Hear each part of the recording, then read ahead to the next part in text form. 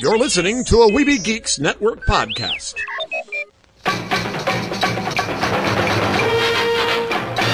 You're listening to the Neverland podcast, episode 109. Up to Neverland.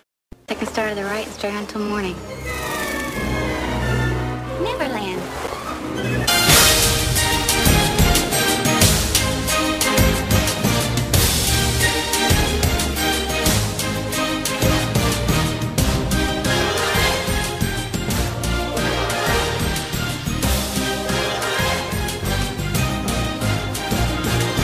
Good morning, Neverland. Take your pixie out of your pocket and think of your happiest New Year thought and sprinkle some of that pixie dust around. We're flying away to Neverland again, and we're not alone. Lost Boy Eric, how are you with me? I am with us. You are with us? Is there more of us than us too? We're being followed! But yes, we're being followed by all of you. That's who it is. You're all following us. You're coming. That's who it was. I was nervous. I thought pirates, maybe, it could have been a bad thing. Hey, here it is. The Force is with us. That's right. The Force is with us. Boy, was the Force ever with us this year. Oh, man. Wow. Oh, man.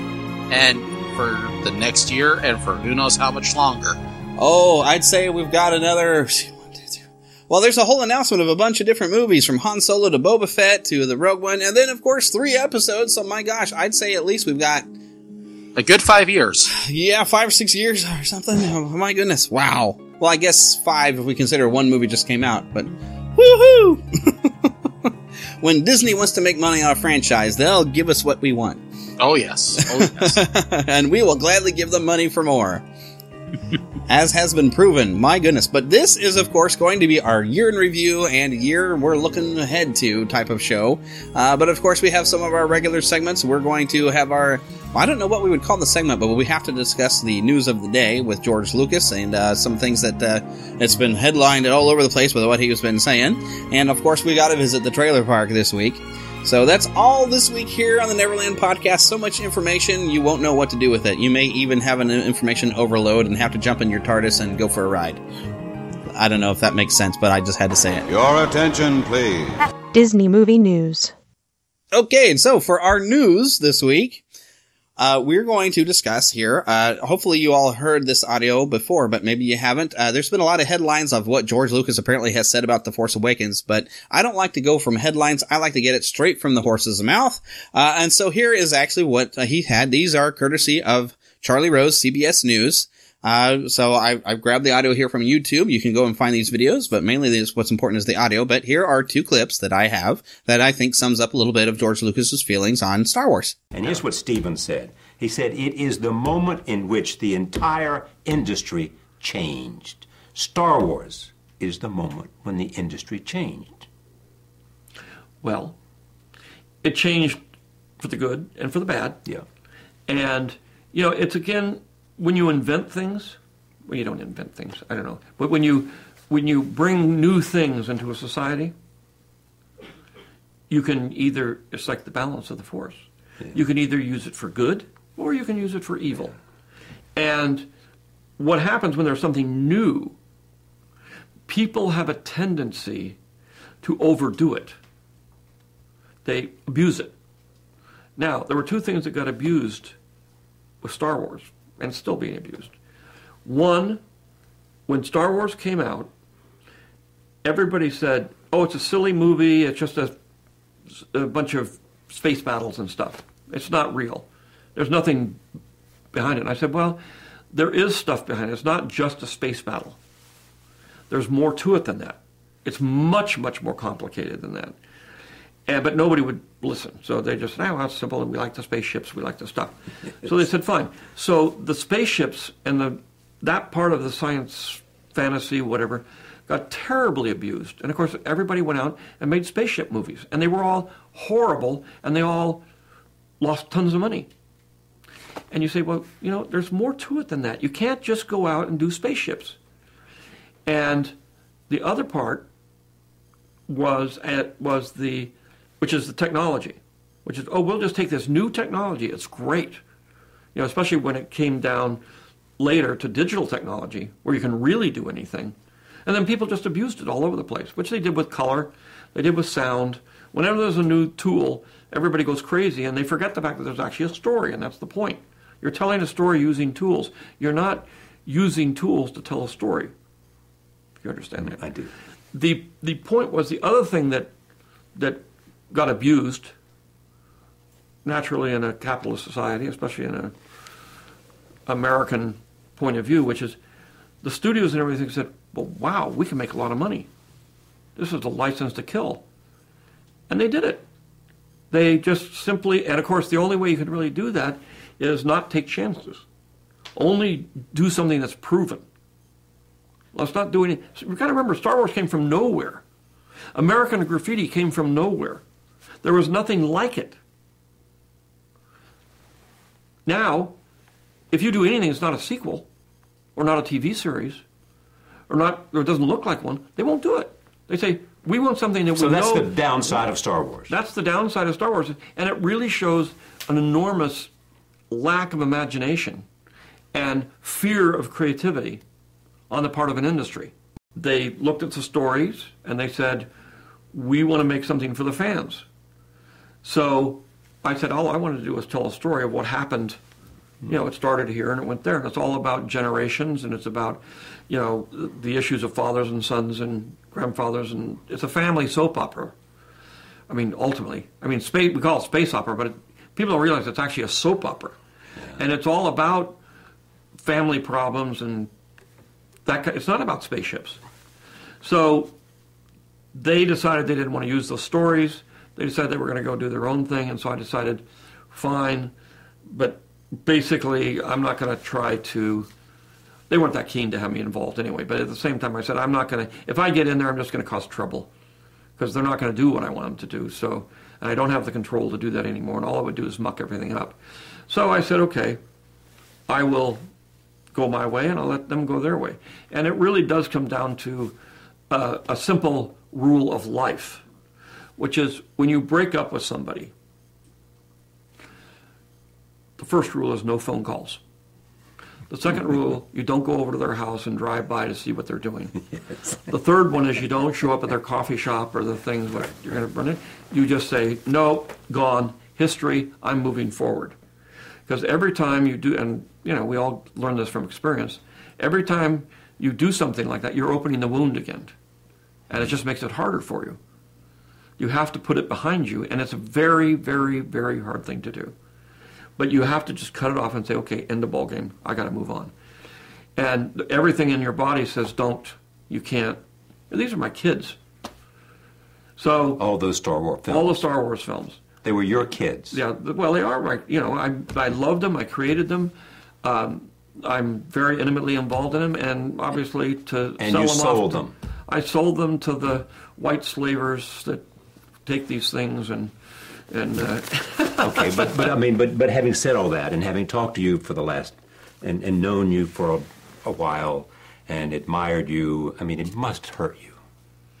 Well, it's your family. It's the last story. It's your story. But it's in the end, you. But I knew there's 3 more stories, and I knew that was going to probably take, you know, to do it right would take about 10 years.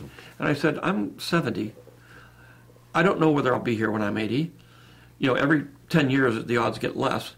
And so I said, and I'm not ready to do that because I want to do these other things. So I have to make the decision on my own that it's time for me to move on.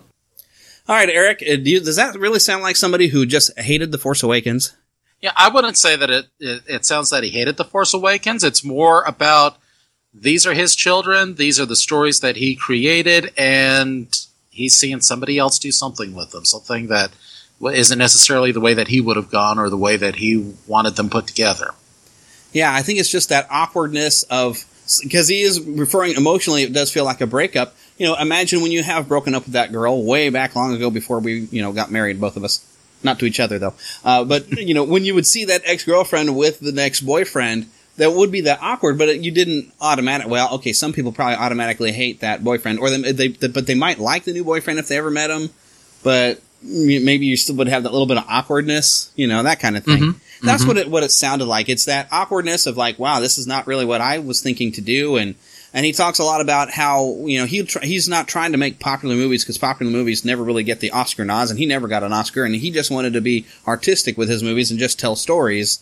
And I guess he looks upon The Force Awakens as being more of a fan film service, something to basically be popular and to get the fans excited, which it has.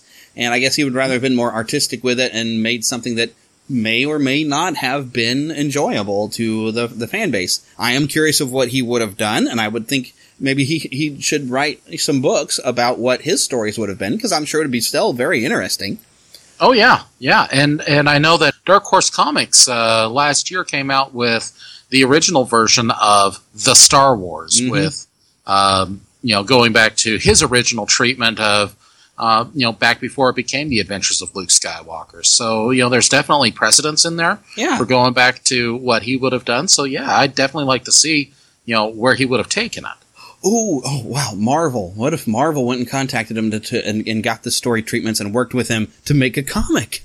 You never know. I mean, Marvel, the Star Wars comics that have come out this past year for Marvel have just been phenomenal. I'm excited to see where they're going this year. They've just come out with Anakin and Obi-Wan series just this last week. Oh, I'm not keeping up with this very well. Oh yeah, and just everything that they're going. But Marvel's had a pretty good year themselves with everything going on. But yeah, definitely with the Star Wars properties, they're really filling in the backstory there, as to what's happening between A New Hope and even further back to the Clone Wars and prior to that. Yeah, trying to fill in these gaps where we no longer had the expanded universe. So now, if George is listening, and I know George must listen to me, because why wouldn't he? And somebody at Marvel is obviously listening to me. You two need to have a meeting and produce George's stories in a comic book, because, trust me, we'd buy it. We'd buy the daylights out of that thing. Oh, just slap the word Star Wars on it. It doesn't matter what's inside of it. We'll still buy it. You could put a Star Wars bumper sticker on some sewage, and we'd buy it. Well, maybe not that. Then again, there was Jabba Glop back out when Phantom Menace came out, so you never know. But there you go. And then I think the real controversy came out when he was trying to clearly he was trying to make a joke of selling it to white slavers or whatever. And because he kind of laughed, but we all learned from Jar Jar that George doesn't have a great sense of humor. He thinks he's funny, but he's really not that funny. So he did have to come back and apologize for that, but he didn't really change the message of what he tried to say, because I agree with him that the Oscars don't go to the popular movies. It goes to a bunch of movies you've never heard of. And maybe they are great movies. I've never hardly seen most of the ones that get nominated for Best Picture anymore. And I still don't agree that animation had to be a separate category. I think an animated feature, if it's good enough to be better than some live action, should deserve a spot in best overall movie. But that's a whole other issue. So, yeah, Beauty and the Beast should have won Best Picture when it was there. And also, with popular movies never supposedly getting nominated, I will mention that, Lord of the Rings. Yeah. Well, although I think Fellowship of the Ring was the best one of the set, I think when they gave it finally Best Picture to Return of the King, it was almost like they were summing up and saying, you know what, this entire saga, we'll give it here, because we don't want to have to give it to him for the next 3 years. Because those were the best movies out. This kind of give it to Return of the King to say, this kind of goes for all three films, and now that they're all together, this is a Best Picture. But that's what we think about the George Lucas statements. I think the headlines are really drawing it out of proportions and making George Lucas into a grumpy old man, and it's almost like the People versus George Lucas round 2. But really, George wasn't saying all the things that they were saying about him.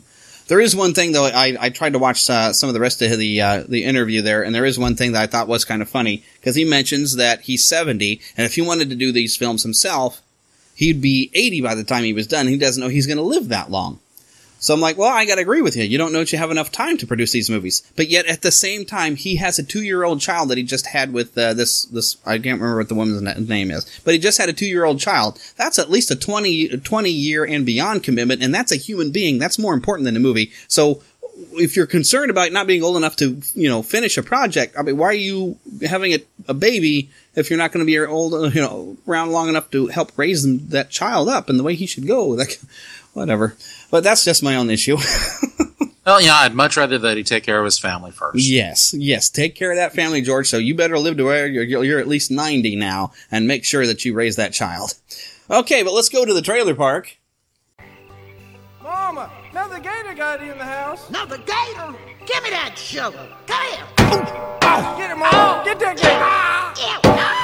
gator. The Neverland Trailer Park. All right, we have 2 upcoming Disney movies that these trailers are kind of, they've sat on the shelf for a little while, but we better talk about them. First, I guess we'll go with the oldest one first. Alice Through the Looking Glass. You've been gone too long, Alice. There are matters which might benefit from your attention. Friends cannot be neglected.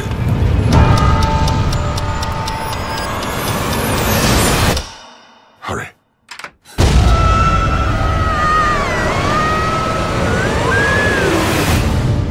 When the day becomes the night, and the sky becomes the sea, when the clock strikes heavy, and there's no time for tea, and in our darkest hour, before my final rhyme, she will come back home to Wonderland and turn back the hands of time. Time is a he. He is not someone you want as your enemy. Please, sir, the Hatter is in danger. Young lady, your time is up. This cannot be good.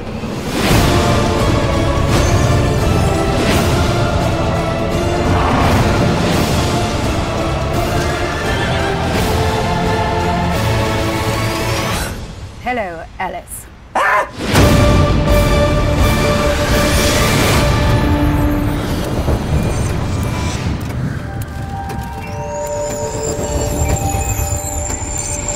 I present you with a gift.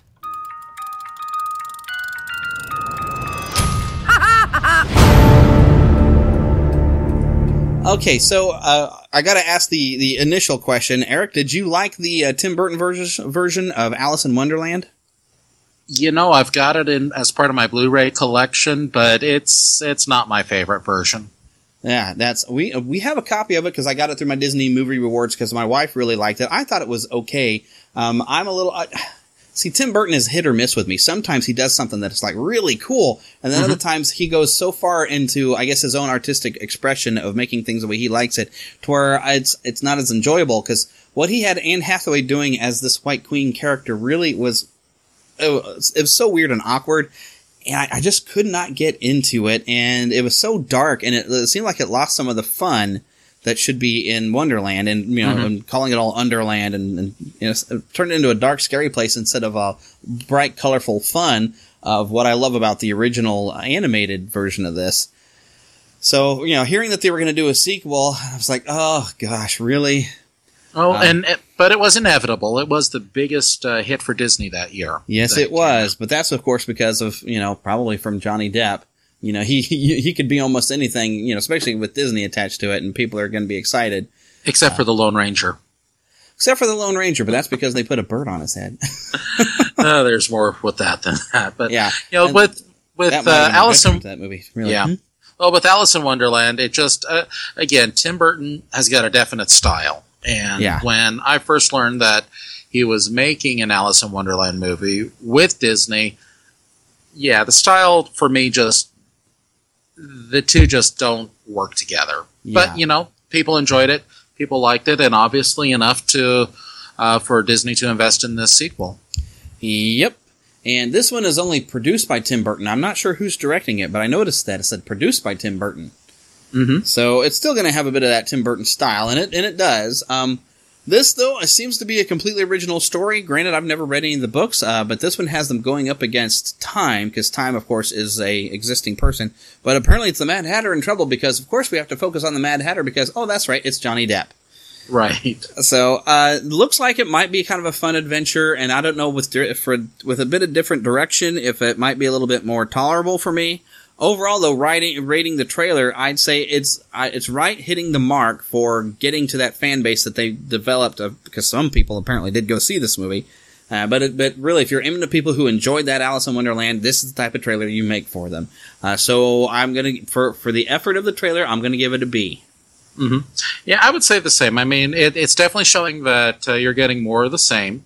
It's really going to appeal to the people who enjoyed the first movie.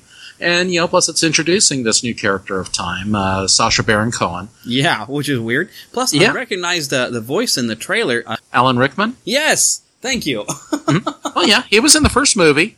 He was the Caterpillar. Oh, indeed. Wow, yeah, see, I only saw the movie one time, so I forgot.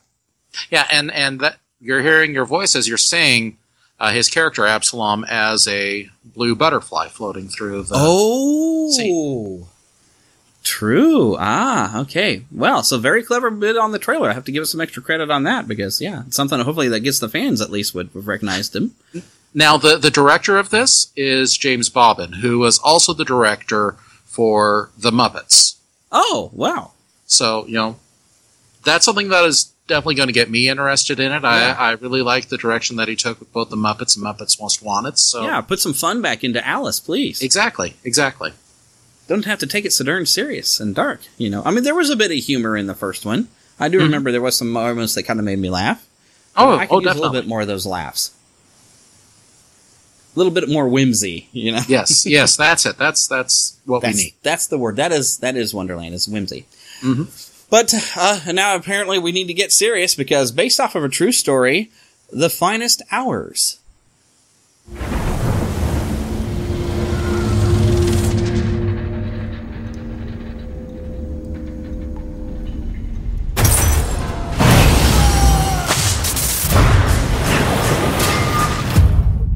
I want you to go up on deck and have a look.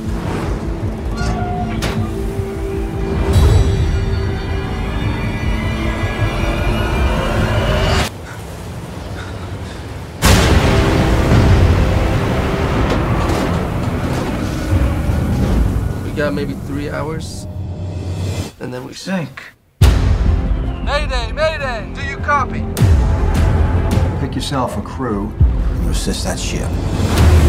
It's your job to go out, right? Coast Guard, they say you gotta go out. They don't say you gotta come back in. We gotta launch some lifeboats. That boat is too small for these seas! You trying to kill us? Every fella here wants to live. The only way that happens is if we work together.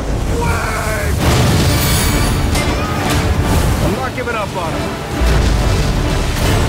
The compass is gone! We lost the pumps. We all live, but we all die. Hold on! 36-500, this is Station Chatham. Do you hear me?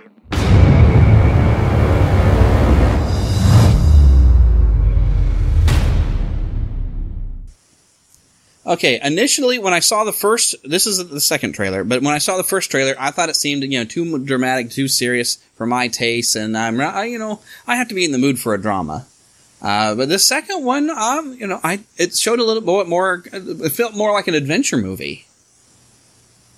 I definitely get that vibe. This isn't the type of movie that I necessarily go out for.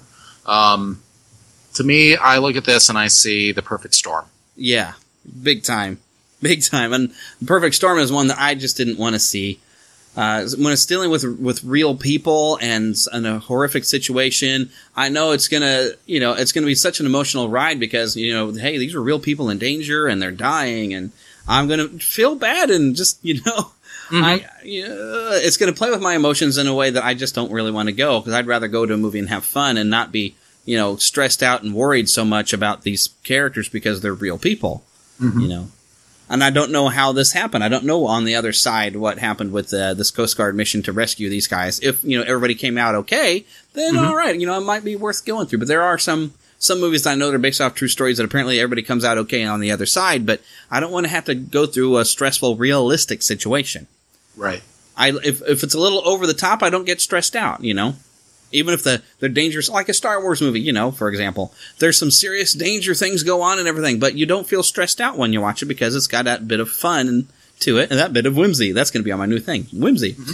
But when it's a real-life situation, if they're very realistic about the situations, it's stressful watching these characters go through it, and you worry. Mm-hmm. And it's just rough. So I'm with you. I don't really usually go to see these kind of movies.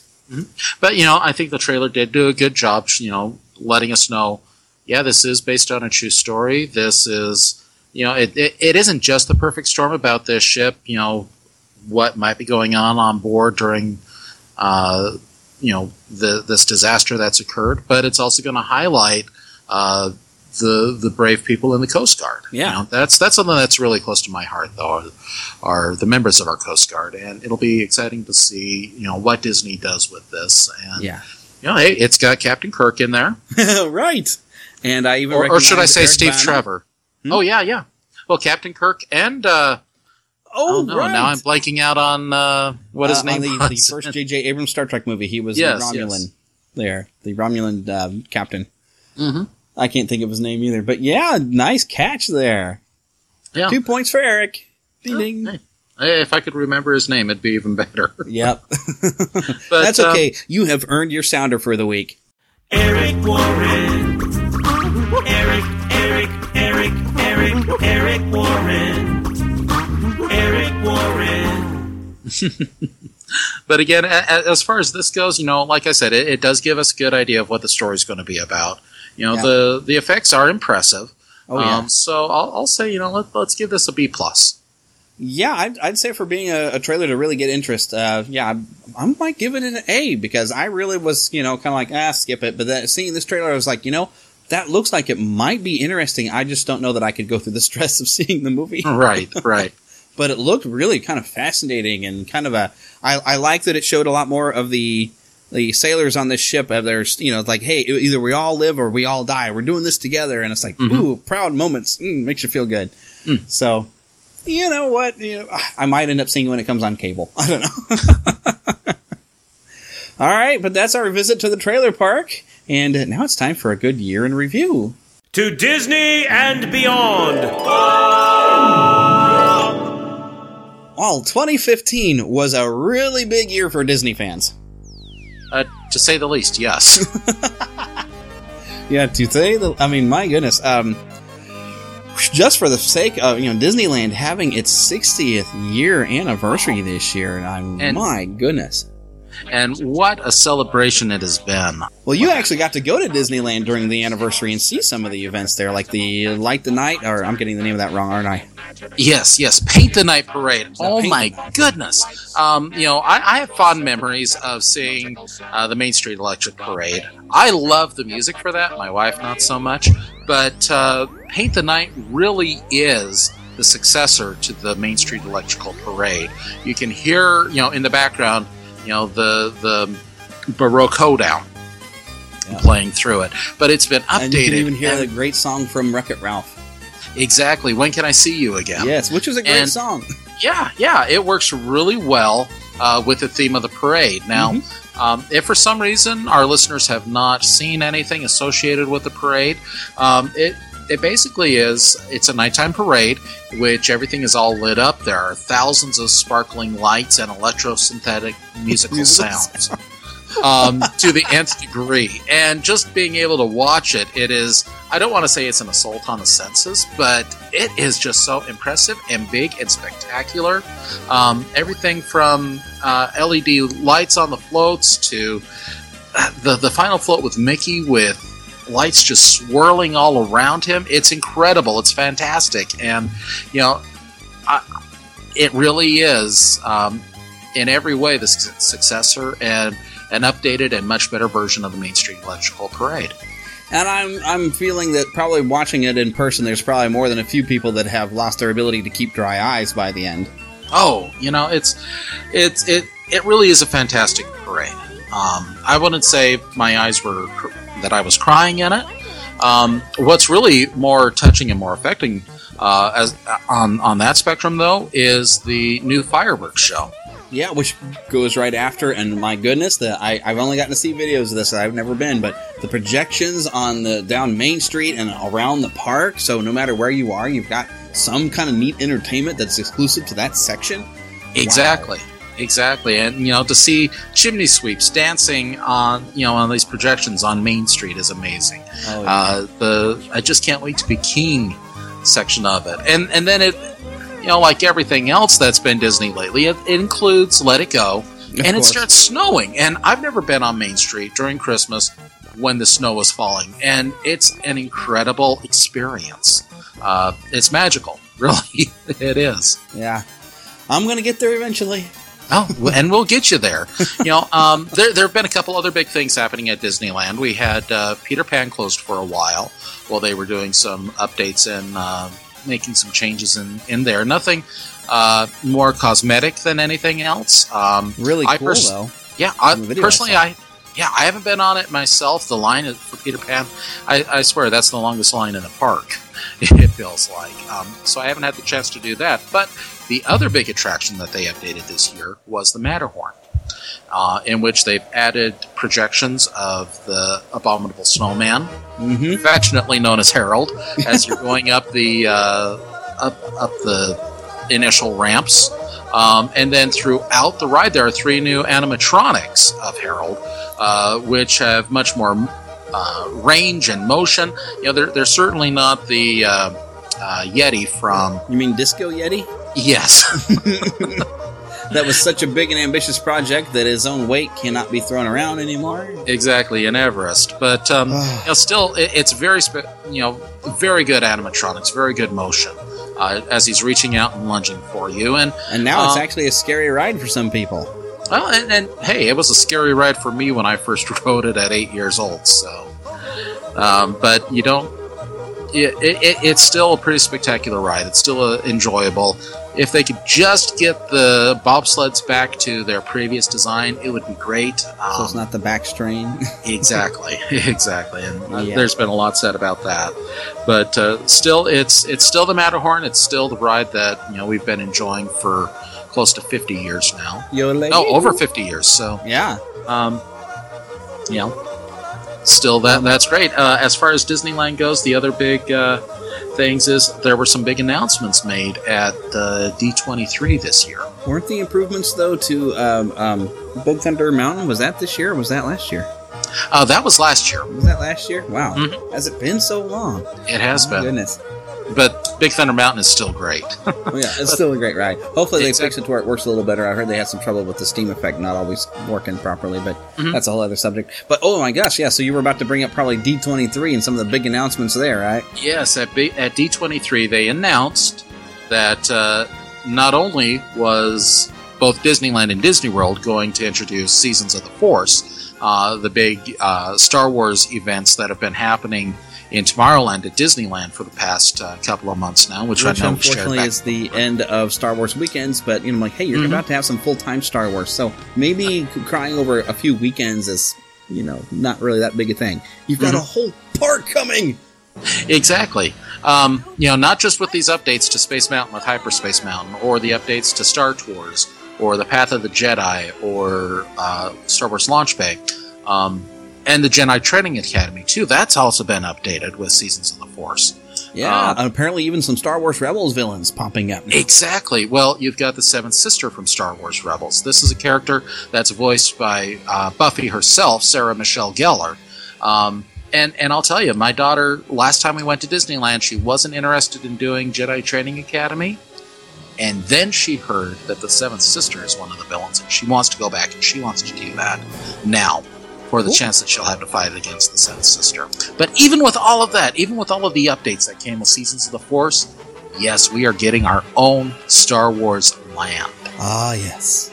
And, the announcements, I know that they said that there's going to be a ride based around the Millennium Falcon, and there's another ride that they haven't given away too many details of, but we do know that the land is I think, going to be based around that planet that the Rebels, or the Resistance rather, was based on towards the end of The Force Awakens, with it being all green and waterfalls, and because I don't believe that was the same planet that Maz Kanata was on.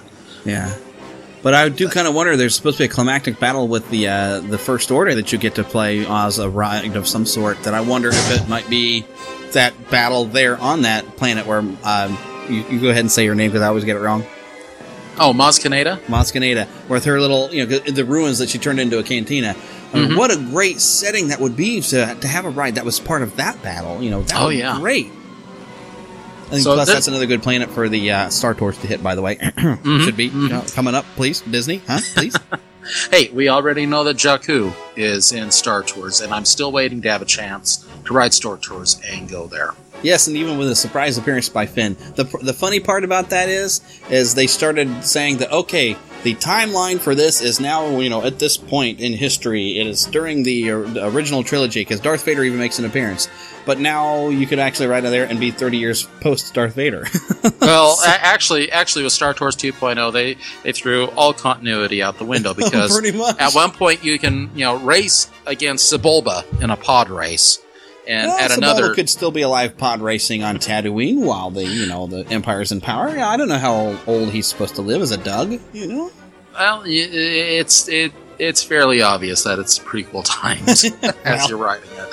But still, yeah, Star Tours is great, and I really know that it's going to be, it's not as complicated as it would have been 20 years ago to completely change the ride system to incorporate these new worlds. And so hopefully we'll see some more options and some more choices as Disney utilizes Star Wars in the coming years. I've just thought of some fan fiction, and I'm calling it copyright my idea right here on the Neverland podcast. What if, and Marvel, make this comic, make this happen. What if Darth Vader returned to Tatooine because he wanted to race Sebulba one last time? How cool would that be? What sort of a pod racer do you think Darth Vader shows up with? Because now he's got unlimited resources to make an even faster pod. And even, I don't think the movie mentioned it, but I know in the book it mentions that they actually sell Anakin's new pod to Sebulba because Sebulba's podless at the end. Mm-hmm. So how cool would that be for Darth Vader maybe to go back, challenge Sebulba, like maybe the winner gets both of this pod and I want my old pod back, so the winner gets both pods. So Sebulba versus Vader. I'm all for bringing back the Star Wars Tales anthology. That was a comic book put out by Dark Horse that it basically was kind of a what if for Star Wars, where it wasn't anything continuity based. If you wanted to talk about Skippy the Jedi droid, you could. That'd be fun. Now, but Disneyland isn't the only Disney park. We've had big events going on all across the world, but let's focus on the world itself, on Disney World. We've seen Disney Springs come to fruition. Yep, it has finally been changed in name. Now, I haven't gotten a chance to look at this much. I haven't seen any pictures. Have you? I've seen some pictures, but I've never been to Disney World, so I really don't have much to compare. Exactly.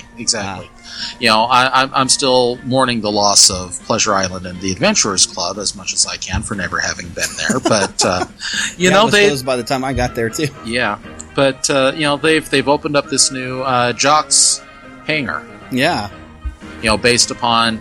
Well, if you'll remember in Raiders of the Lost Ark at the very beginning, that's after just Indy's my pet snake Reggie. Exactly, Indy's has to race out of the temple, and after he escapes from Balak and the natives, he runs to the plane, and Jacques is the pilot of that plane. Yes, how cool. Now, I hope that somewhere, because I haven't seen any pictures of this either, I hope that they do have a snake in a little aquarium or something there. I was like, he's got to have Reggie somehow now represented. Even if it's just an animatronic Reggie somewhere, that would be really awesome. Well, hey, if you've been to Jacques' hangar, please drop us a line. Mm-hmm. How can people get in touch with us? Neverlandpodcast.com. All right. Or the voicemail number, which will be given at the end of the show, which means you have to listen to the entire show. Exactly. I haven't memorized the phone number, okay? I'm sorry. Further details can be found at neverlandpodcast.com. But anyways. But yes. Oh, and you know what? We didn't mention Toy Story Land yet. Exactly. That was announced at D23 as well. Mm-hmm. Which looks actually very cute. I think it's kind of a low-key. It looks like something that's very kid-friendly rides. Really reminds me when I saw they have a Slinky Dog kind of roller coaster that does remind me a lot of the Heimlich's Choo Choo. Mm-hmm. And Toy Story Land, I think, is exclusive to Walt Disney World. I don't think Disneyland is getting it, are they? No. In fact, we really don't have the room for that out at Disney. Yeah. And I think that's probably what I bet it's kind of like how Dinosaur and the Indy ride are kind of the same ride, but just different theming. I have a feeling that the Slinky Dog ride is Heimlich's Choo Choo, only you're going to ride on Slinky Dog instead of on Heimlich. Well, there's already a Toy Story Land out there at Disneyland Paris. Ah, really? And so many of the concepts, including the Slinky Dog ride, are already in place at Disneyland Paris. What do you know about that? How cool. So I haven't gotten to go to Paris either. Now, there's one thing, and I can't believe that I forgot to mention this while we were talking about Disneyland, but we did get a new animatronic figure this year as well. Yes. And there's a name for the Hatbox Ghost. Hattie. Hattie. They just call him Hattie, which I always think of Hattie Durham from the Left Behind books, but, you know, I've heard like a different name, I thought, but maybe I'm thinking of a different character. Maybe it's a name for the... Harry the Yeti, but I thought there was like another name I heard Michelle Young or something mention, or Jesse knows it or something. But yeah, the word they posted something, we're going to go visit blank, and I was like, who? So, yeah. Anyways, side note. But yeah, the Hatbox Ghost was originally in the Haunted Mansion when it first opened back in 1969, but only for a couple of weeks at the most. It was taken out because the effect really didn't work. The effect was that his head would disappear from on top of his shoulders and appear in this hat box, and then reappear back. And you know, it's certainly not the same technology that they had back then, but they've made a way to make this work. And he was included with with the Nightmare Before Christmas overlay over the Haunted Mansion. Yeah, which is kind of nice. He gets to celebrate Christmas without a head. Exactly. He's got his head in a hat box for a Christmas present. See? It all makes sense. So fine, Christmas present, you know. But yes, Hatbox Ghost. I hope he comes to Walt Disney World as well. I'm sure everybody would go crazy for that, and I'm really looking forward to getting a chance to see it myself, because I've been a fan of the Haunted Mansion ever since I bought a cassette tape at the Disney store of a Spooky Night in the Haunted Mansion, which was basically from the vinyl. It was, it was really great to have it, and I was really excited about the character. I thought, ooh, how cool, and then he wasn't there when I found out on the ride, and I was like, oh, that's too bad. But yeah, it's nice to have him back. Very special day. Very special day. But we've still got 999 happy haunts. Yeah. Well, yeah, and with adding one. Yeah, I guess adding. Well, he was always there. He just wasn't making appearances. See, there we go. He was already one of the 999. I mean, so because you are the 1,000th, if you happen to keel over in there, I guess. Okay. Anyway, before this drags on, my goodness, I think that's just about everything I can think of that happened in the parks.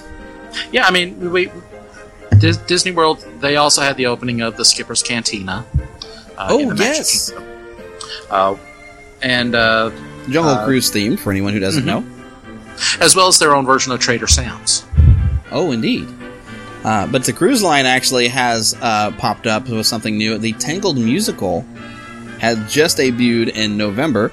And speaking of musical, a couple things changed in Disneyland with the closing of Aladdin, the musical. Aladdin has been running at Disneyland for well over a decade, or at California Adventure for well over a decade. It's a Broadway caliber show with some really great special effects, and it's bittersweet to see it go. It's been there for so long. It's been really a great addition to California Adventure.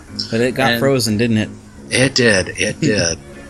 Unfortunately, the Hollywood Studios section of the park, which is where the Hyperion Theater is, that houses Aladdin, has been taken over by Frozen quite a bit.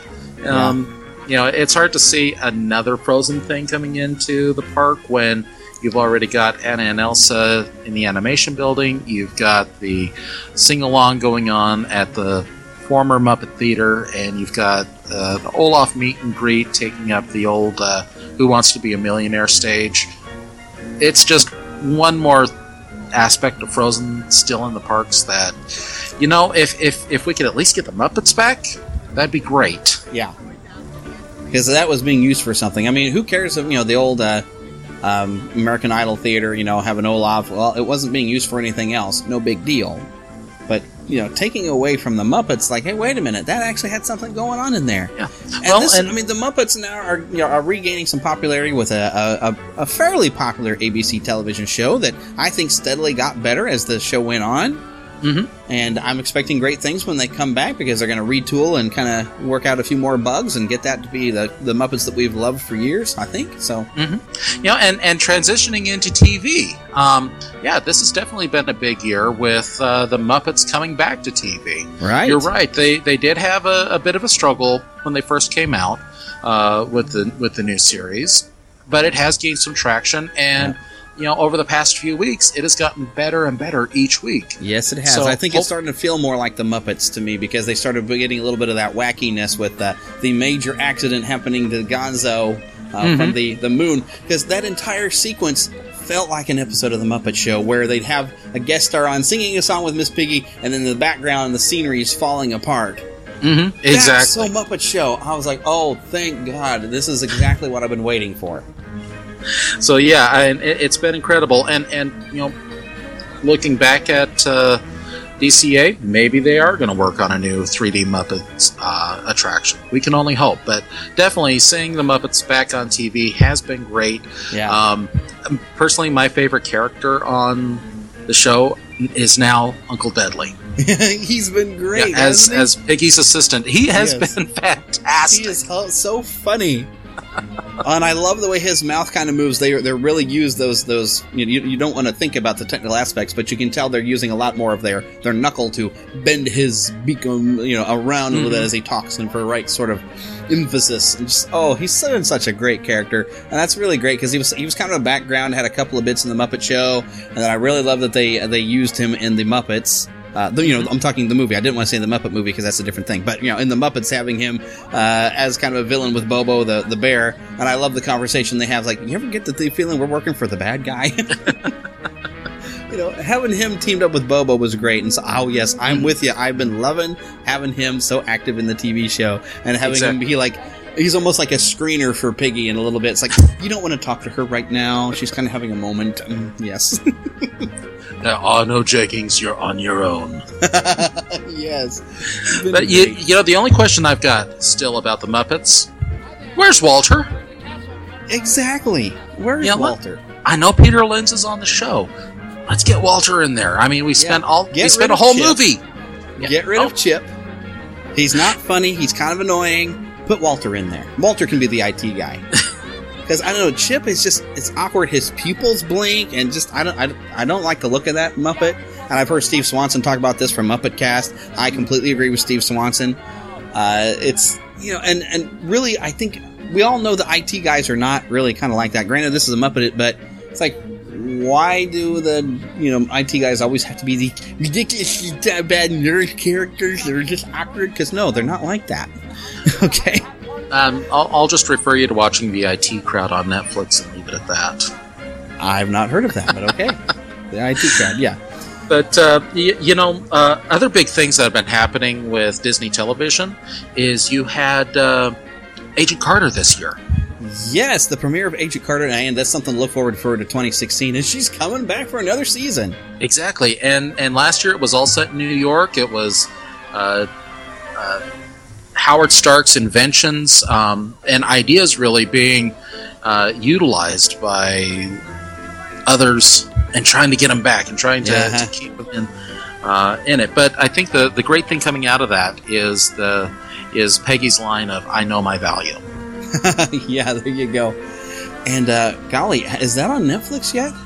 I don't believe it is. I bet before the series starts, Netflix ought to get it out there so we can refresh our memories of that first season. Mm-hmm. Most definitely. Yeah, definitely fun. She's going to be in Hollywood and having some adventures there. And I got to kind of reference what Lost Boy Philip was telling me the other day, New Year's Eve, that he's not really been a fan of Agents of S.H.I.E.L.D., but he looks forward now to when they take their break and Agent Carter comes on. Which, personally, I've loved Agents of S.H.I.E.L.D. since the beginning, because I understood it wasn't going to be so much about powers when it came on, so it was kind of what I expected. But I think it's just gotten better and better, and this season was a lot of fun, and I've loved this alien world that they were going and exploring, and more development in the kind of relationship between Gemma and I forget his first name, but Simmons? Yeah, Fitz and Simmons, or Fitzsimmons. I've loved their developing relationship and how that's kind of tangled around. That's been very interesting to watch, and a very great scene there when he had went to go and pull her back off that alien planet, and you think he's not going to make it, and suddenly the portal closes and the rock crumbles, and you're thinking, oh no, and then you see him come out and then digging her away from the rubble, and you're like, he got her out! Such a good television. And I'm like, how are people not enjoying this? They must not be watching.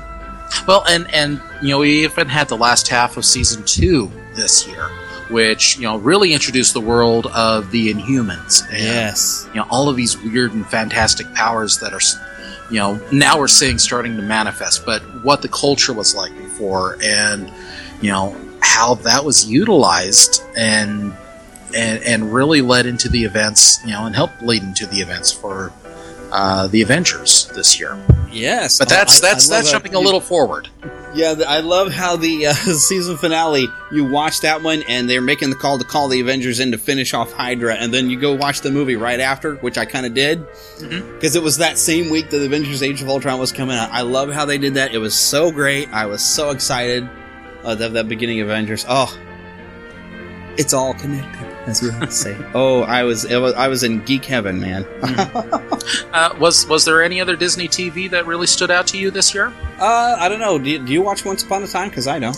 I don't. There's people in my family that watch it, and I know that they were really thrilled about the Frozen aspects, but that was 2014. Yeah. The only thing I know big of this year was Snow White got turned to the dark side or something. Yeah. Again, it's not something that I covered, but check out the Once Upon a Time podcast by Jeff Roney. And his wife. Exactly. They were guests first season of Neverland podcast. Jesse spoke with them because Jesse's been getting into that show, but Jesse's not here to talk about it because I know he enjoys that show. So, the other big Disney TV thing that has come up recently is the end of Gravity Falls on the Disney Channel. The end of it, because they're about to start a new season. Is this the final season? No, this is the final season. It was announced a few weeks ago. I just got into the show. I just happened to stumble upon the episode, a bit of the episode where the weird, creepy pyramid guy conquered the world, and I was like, this is kind of interesting. I wanted to see how they were going to get out of it, so I slowly started getting into it, and I've now set my DVR to watch this next season because it's a weird, quirky, fun show. And I was like, wow, this is really kind of cool. It's sort of like Phineas and Ferb. I'm kind of late on getting to that because when I first saw it, I thought the characters looked, I don't know, I don't like the character designs, but when you start watching Phineas and Ferb, it's pretty fun. So I kind of like it. So I've started kind of watching some of that now when it's on, but it's Gravity Falls going away, and I just got started watching, man. Well, and to be honest, the creator said that it was his choice to end it. He wanted to tell the story of a brother and sister spending a summer in this strange town and learning about the mysteries that were there. And, the storyline has been, well, what are we going to do next? Are we going to split up while Dipper stays in Gravity Falls and Mabel moves back home? It is coming to an end, sadly. And I know that they are getting ready to, if they haven't already, they're getting close to announcing when that series finale is going to end. But you brought up Phineas and Ferb. That also ended this year. Yeah, that ended too. Now, I've heard that there's a movie in the works. To these cartoons on Disney Channel because I start watching when they end. But what got me into Disney, that Phineas and Ferb, I believe it was this year that they had their Star Wars episode, isn't it? I believe it was earlier this year. And that was great. I loved that. But again, that's all that's coming to my mind about Disney TV this past year. Yep. Oh, and speaking of Disney parks, though, we forgot to mention that the Frontierland barbecue is closing. A lot of Frontierland. Oh, this is actually 2016 that all of this is going to happen. But I thought some of the closure had already begun. Nope, not yet. Not yet. Oh, that's actually that is through the. It's either the 9th or 10th of January is when everything's going to close. So that's still future. But all right, so going back into 2015, had some really important Disney legends announced at D23. Oh, yes. George Lucas gets to be a Disney legend now. Which, granted, I wouldn't say just because now Disney owns Lucasfilm that they can call him a legend. Really, he's done work, Captain EO, Exactly. and also Star Tours. I mean, he's already done some big stuff, and even already in the parks. I think he deserved a legend status right from that. Yeah, well, and there's that little, Indiana Jones ride, too. Yeah, just in a big stunt show that I thought was awesome. I don't know why some people complain about it. I think it's great. Mm-hmm. So, yeah, there's just a few little things. So, George Lucas definitely earned his place. Also, Danny Elfman has earned his place. He's done a lot of great work with Disney films now, even though a lot of people really didn't really care for Oz the Great and Powerful, I liked it, and his score was really cool on that. Mm-hmm. Mm-hmm. But yeah, Danny Elfman has done so much stuff, and he's one of my favorite composers. Very excited that he got put in as a Disney legend. Yeah, I mean, the only bad thing, I think, coming out of the loss of the Disney decade back in the 90s is that we didn't get the Dick Tracy Showstoppers show, which would have included Danny Elfman's music in it. Right. A very good score on that one, too. I think it's really great themes. But of course, not a great movie. It's pretty fun, but it's not a great movie. But the score was great.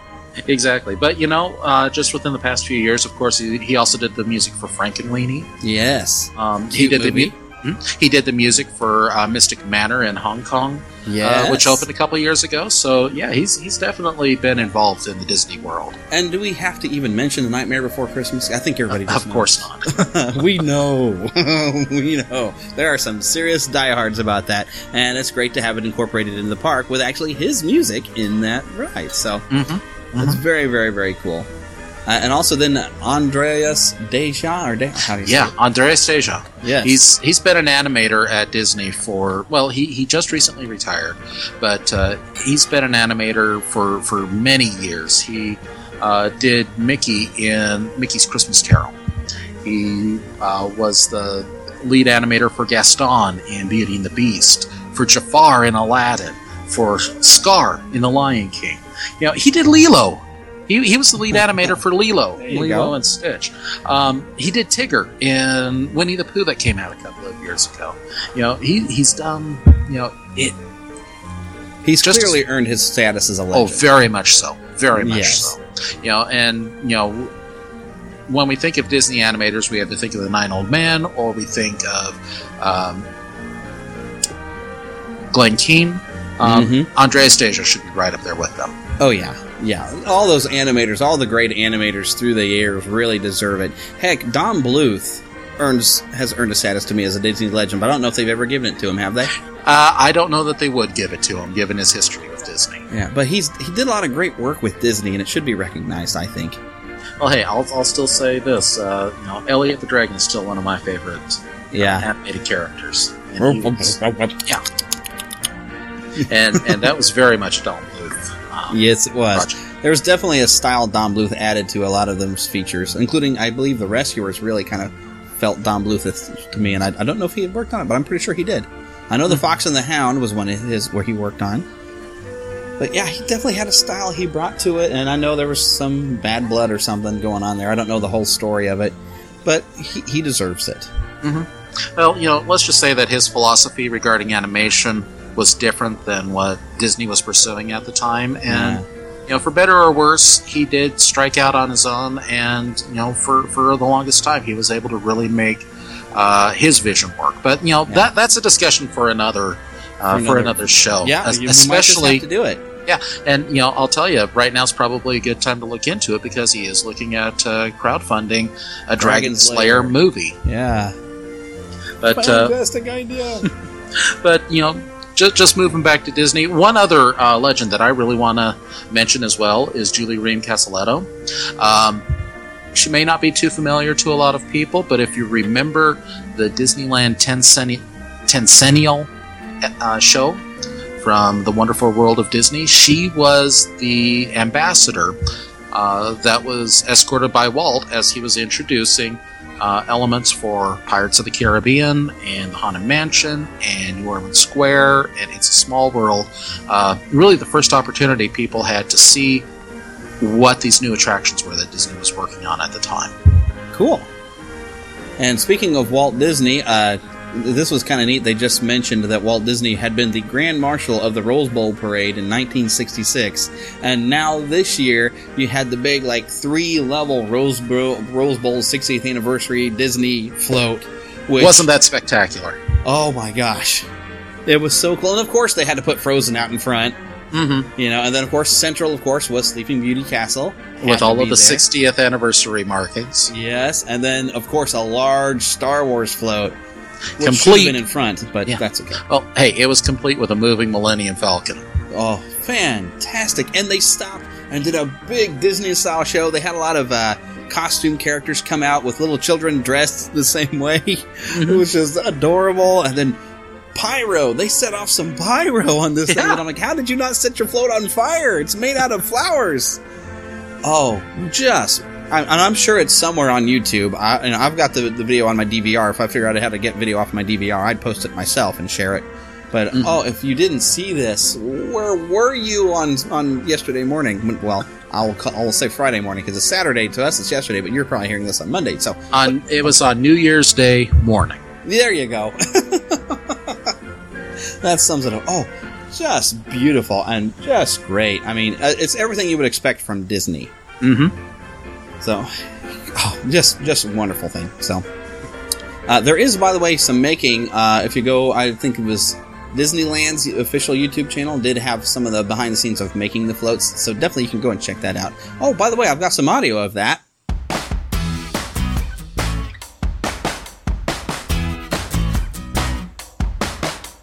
Today, we're putting the finishing touches on Disneyland Diamond Celebration Awaken Your Adventure float for the 127th annual Rose Parade.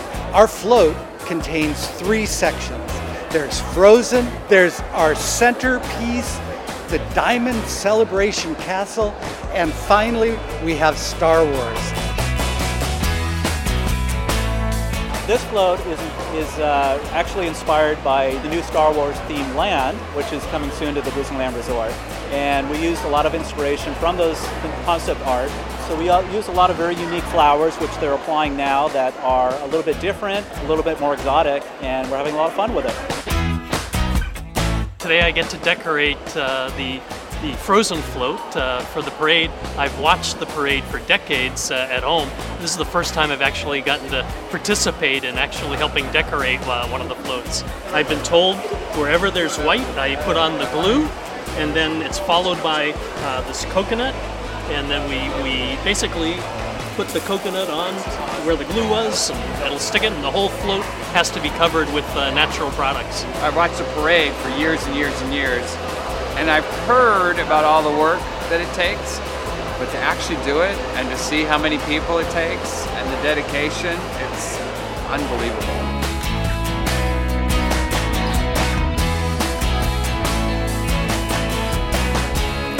Okay, the next thing we've definitely got to talk to, there was a lot of really great Disney movies. Because after all, this started as a film company, even, animation, but, with movies, it's still part of film, Exactly. And of course, we already mentioned Avengers Age of Ultron, which I really liked. It kind of got a little bit of mixed reviews. Some people I thought were a little disappointed, but I thought it was a great movie. I love it. Mm-hmm. Yeah, it was a follow-up, and, there's a certain amount of... is this going to be as good as the first movie? And I don't think any of the expectations following the first Avengers movie could have been met. But still, it was a fun and enjoyable movie. I really liked the character of Ultron. Yes, very different from what I expected with James Spader's performance. Yeah, wow. And he even brought almost a vulnerability to personality, because he wanted his 2 friends, having Quicksilver and Scarlet Witch as, his friends. And when they kind of weren't going with him, you could feel the hey, I thought you were my friends. But he's like, well, fine, you're all humans anyway. I'm going to just destroy everything. Mm-hmm. Mm-hmm. And spoiler alert, what a shock, though, to kill off Quicksilver. Yeah. But I think it had to do with the little war with Fox, because Fox made such a great Quicksilver that really, after seeing that, they were like, you know what, let's kill the character. We don't want to play with that character because it just builds popularity for them. Yeah. And it's so weird to have them being... and that might be a lot of what people didn't like. And I'm still kind of about it a little bit, but they had them as genetic experiments because they could not use the word mutant. Right. I would just never have mentioned an origin. Don't call them with genetic experiments or anything like that. Just say that they were there. You can even just say they were born with these powers. Or call them Inhumans. Yeah, if you have to go that far to call them Inhumans, then that's fine. You know, because that really they're using Inhumans in place of mutants anymore. The way they're treating it, and it works. Yeah. So the big other Marvel movie this year was Ant-Man, which I think was a surprise to a lot of people because you hear the name of it, and I remember when it was first coming around, there was people like Ant-Man, I'd be like, yes, Ant-Man, isn't that great? And Paul Rudd, not quite a Kansas City native, but he's from around the area. Awesome Ant-Man. He was so great. Such charm. Yeah, and coming to it with that tongue-in-cheek sensibility that Ant-Man, really. Yeah, I like that it was a heist movie. That this has been one of the things about Marvel films. You've got the spy thriller and Winter Soldier. You've got this heist movie. It's not just we're superheroes and we're doing superheroic things. No, we're breaking in and stealing stuff. yeah, stuff. We'll use that word. But and the supporting cast, his friends that. Well, I guess friends that were helping with these heists. Oh, yeah. Just great additions to the cast. Yes, indeed. And even a little bit of an appearance by Peggy Carter there. Yes, right at the very beginning. I was excited. I was like, I nudged Heather. I was like, look, Peggy Carter. Well, and the same actor playing Howard Stark from Iron Man 2 yes. as well. So cool. They're keeping up that continuity, and yes, they even rolled Hydra into it as well. Mm-hmm. I just love it. Such a great movie. I don't own a copy of that one yet. I'm going to get it eventually. I need to get that one. I did love that film. Such a good one. Well, but Pixar was no slouch this year. My goodness. with 2 new releases and 2 new releases. Yeah, we've talked about both of them on the show before. The Good Dinosaur, really great story, but I think Inside Out was the better movie of the 2. Yeah, it was definitely had a lot of depth with Inside Out. It was, wow. It was an emotional movie about emotions. And just a brilliant piece of work, and I was fun that my second viewing I got in for free because I was driving a bus full of middle schoolers that were going to see it as part of part of their education, which I thought was great because that's the perfect age to see that movie because it is really about things that they're dealing with at their age. Right. And the grand scheme of things. Oh my goodness. It was a really great film. And it's all about childhood and having to let things go. And having to grow up a little bit. Exactly. Wow. And, which also was a theme in The Good Dinosaur. Yeah, it was. With Arlo having to learn... Yeah, it's okay to be scared. It's okay to be frightened of things. It's you ain't afraid, you ain't alive, boy. Exactly. And who'd have guessed that was a Western? Exactly. Wow. Exactly. And I don't think people give Good Dinosaur enough credit. Because, granted, it's not one of the best Pixar films, but it's definitely not one of their worst. It's that middle of the road. It's what you expect from Pixar, and you're going to enjoy it. And the biggest criticism I think I've heard, and I actually enjoyed this, is that when they put such realistic, believable backgrounds, Arlo looks a little weird because he's so cartoony. Mm-hmm. But I liked that because it helped it still feel Pixar-ish. Right. It made him an endearing character to have that emotional kind of cartoon sort of look to him. Because when they push too hard and they try to look too real, it won't feel like animation as much. You know what I mean? I mean, it'll be animation, but it'll feel like they're trying to, like the Final Fantasy film, from way back where they just thought, we're going to computer animate it and make it as real as possible because we believe one day that computer animation will replace actors. We will only have the voices. Not that it had anything to do with any established Final Fantasy. Things. Yeah, I only saw the movie once, and I wasn't really that impressed. Other than the animation was really top notch. I couldn't get into it, but anyways, that's a whole other thing. But yeah, Oh, I'm sorry. Go ahead. I wouldn't want them to push for too much realism with their characters. I like a little bit. I mean, when you consider stuff like the Blue Umbrella, everything looked so real. But it had that cartooniness and the inanimate object's ability to make expressions and smile and move. Mm-hmm. That they had a little bit of cartoony expression, even if they looked really real. I think A Good Dinosaur, I thought, had a pretty good balance in that, and I enjoyed it. Mm-hmm. Well, and certainly Pixar did dominate Disney animated features this year, but we did get a Disney animated short. Yeah, we got Frozen Fever, which I didn't see. Well, which is more Frozen, but Yay. at least it pushes the story along a little bit more until we get Frozen 2. Oh boy. But the premise behind this short is Elsa gets a cold. Who'd have thought? I thought the cold didn't bother her. Well, and she even mentions that. Anyway. But it's a nice little update to what's going on between, Anna and Elsa and Sven and Kristoff, and you even get a tiny little shot of Hans in there as well. Oh, fun. I won't say what happens to him. Okay. But you've also got the introduction of some new cute little characters called the Snowgies. But that was actually the short that ran before Cinderella this year. Which I wanted to see, but I haven't gotten a chance to yet. I'm definitely going to see that one. It did look pretty cool. I'll admit I haven't sat down to watch it. I've been in the same room while it's been playing, but it was directed by Kenneth Branagh, who was the director of Thor, exactly, and who's got all of this Shakespearean experience behind him as well, and has such great charm. I just want to, granted that we're going to talk a little Harry Potter, but his character in Harry Potter, the second one there, the Chamber of Secrets, Gilderoy Lockhart. Gilderoy Lockhart. He was so great as that. Mm-hmm. Mm-hmm. He certainly was. That's still my favorite thing I've seen him in. Mm-hmm. Well, check out Henry V. Seen it. Very good. There you go. There you go. Very good. We watched it in school once, and yeah, he was great. He's great, really, in everything. Even that Mary Shelley's Frankenstein, he was very good at Dr. Frankenstein as well. But still, Gilderoy Lockhart is my favorite character because he's got such charm and he's so funny.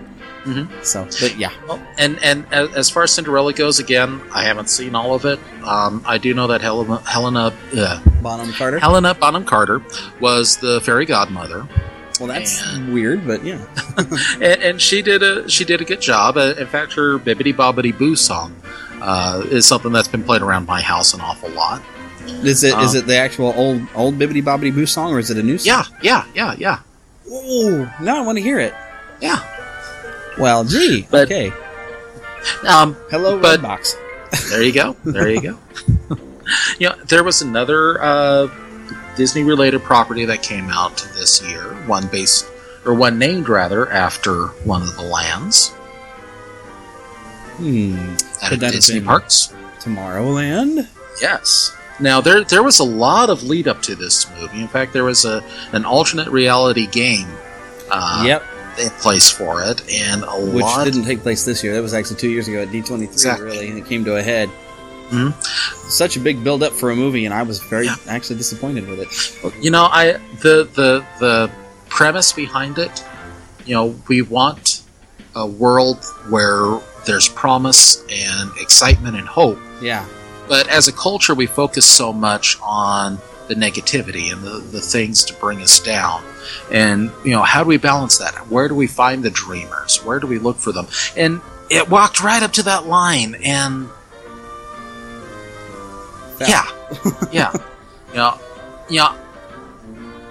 I love Brad Bird as a director. Yeah. I love The Iron Giant. I love The Incredibles. I'd like to know a little bit more about what happened behind the scenes to get to this point. I know that he gave up directing Star Wars so that he could direct Tomorrowland. I would like to see what he could do with a Star Wars film, actually. As would I. That would be interesting. Somehow or other, this movie it fell flat somewhere. I still love the message, though, and I still want to make some room on my shelf for this Blu-ray. Yeah, well, it's out there. Mm-hmm. So I don't think I'll be purchasing it because I can't see myself watching it repeatedly. But I still liked it. I enjoyed it. It just I didn't enjoy it as much as I thought I would.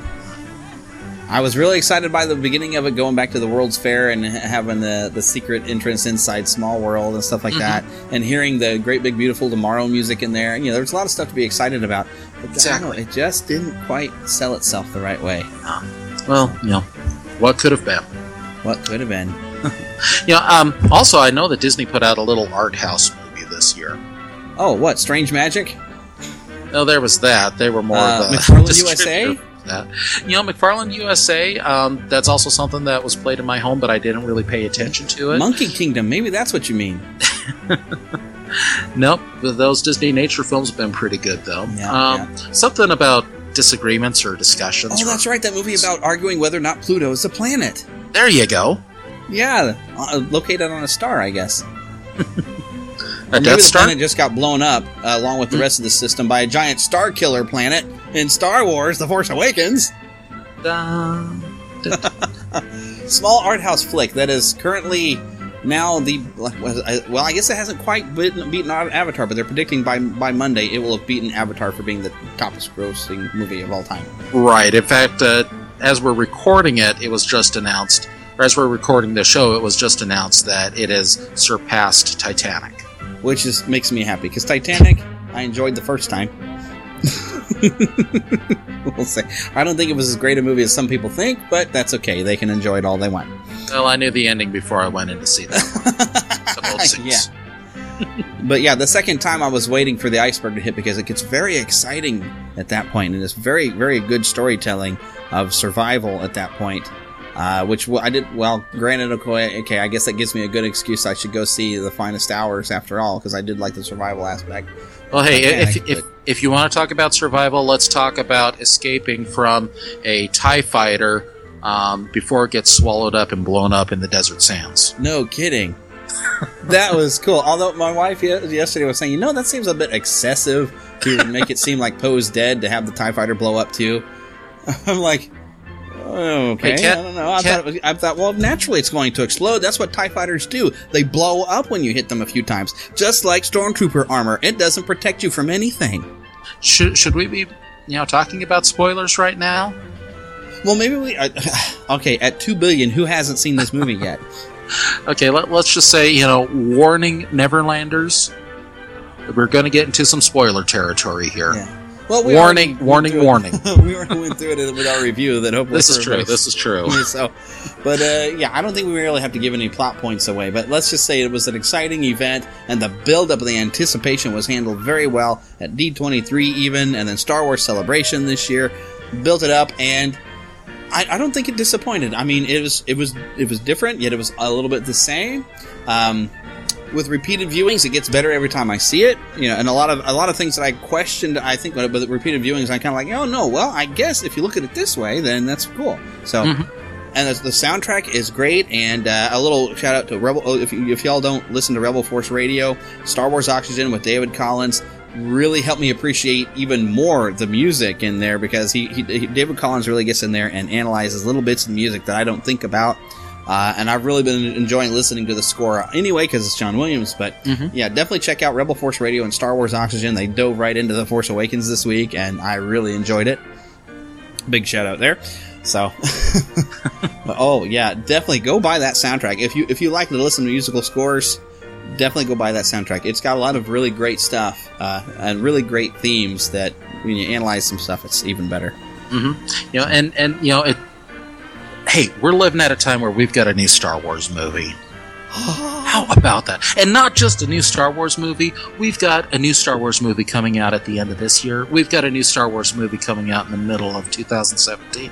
We've got Star Wars movies for at least the next 5 years. So what if the movie had so many references to the original trilogy? We're setting up something brand new. We're not looking back at the prequels where things were so different that everyone disliked them. Yeah. We're setting up a new trilogy. We're setting up a new anthology. Yeah, there's and it still felt different enough, I thought. Oh yeah, it was a little darker. I think for launching, it was very kind of dark and. And especially, granted, okay, look, it's another Death Star, and they even have a trench run sort of scene. But the fact that they've stepped up the game, and now this thing destroys an entire system of planets, and just to wipe out the Republic. Well, according to the government, I'm sure the Republic still lives in some fashion, but it wiped out the Senate, and just to take the power away from the Resistance, which the Resistance was pretty much like the Republic military, but I guess there was a Republic fleet still separate. That they were hoping for reinforcements, which I guess they cut that off too.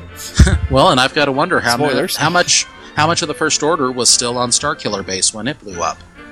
Yeah, because especially that was their main base of operations. It seems that way, and that you do see where even escaping, generals are telling people, "No, go man your station." When the guy's like, "I think this thing's about to blow." "Oh no, go man your station! How dare you leave your post?" "I'm getting out of here."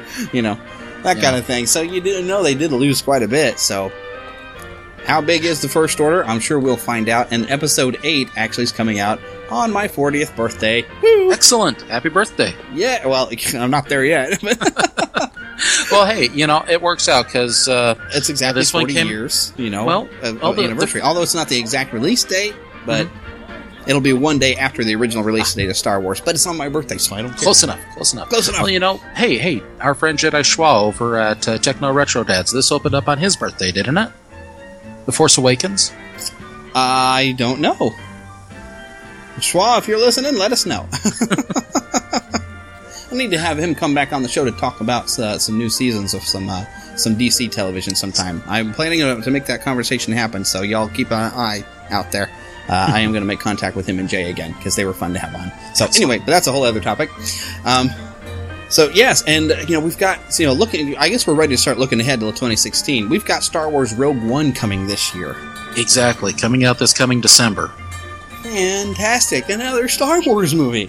I mean, come on. What we do know is that it is going to be based around the Rebels getting the plans for that first Death Star that Princess Leia eventually loads into R2-D2 for safekeep. Which is cool. Although I kind of hope that just for giggles, they do have a character named for I forgot his name now. That was in the Dark Forces game. Because at the beginning of that old game, the very first thing you're doing is going in and stealing the plans. Kyle Katarn? Kyle Katarn, thank you. I would love it if they actually just find a way to get the character in there somewhere. It was either Kyle Katarn or Dash Rendar. No, it's Kyle Katarn. Dash Rendar was Shadows of the Empire. There you go. Which I have spotted in the Disney Infinity Rise of the Empire. I'm pretty sure I saw Dash Rendar's ship flying around Mos Eisley. Oh, cool. Don't quote me on it, but I swear I saw it. Which I was like, oh, cool!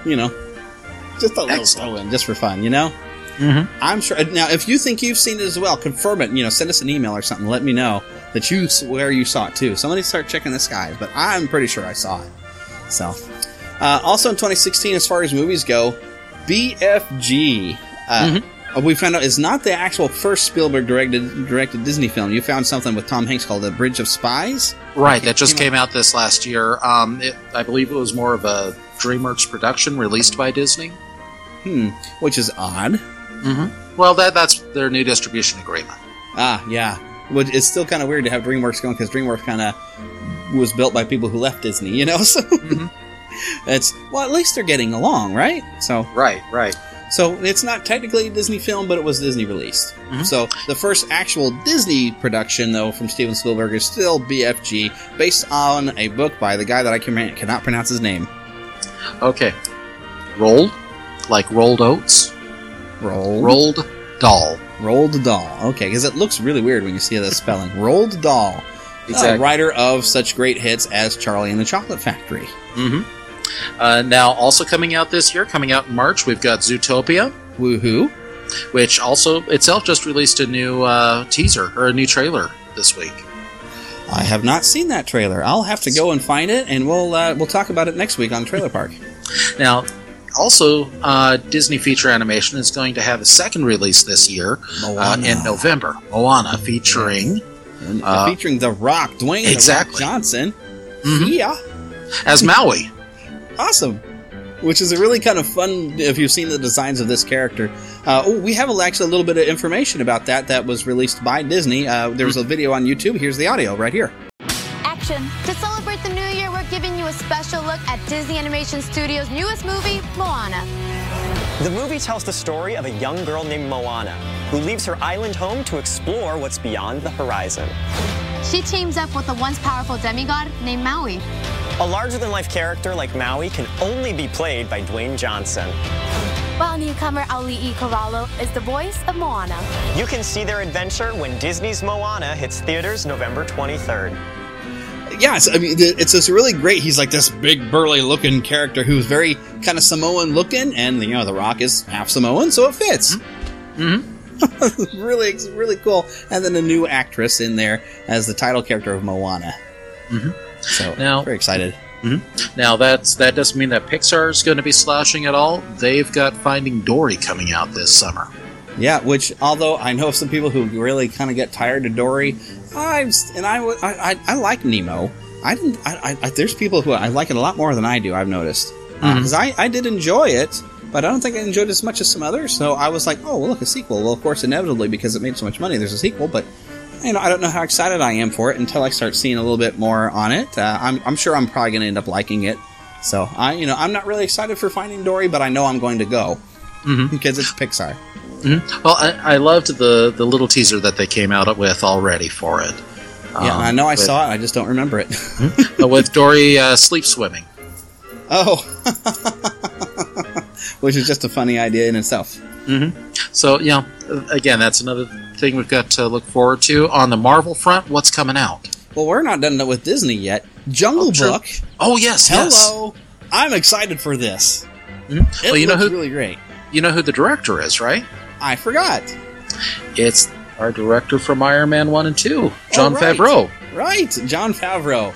I really like his direction and everything, and I think the part if the teaser that they put out wasn't exciting enough, I love at the end that you see a distant shot of floating on Baloo's tummy, singing Bare Necessities or whistling Bare Necessities. That sold it for me right there. Mm-hmm. I was like, yes.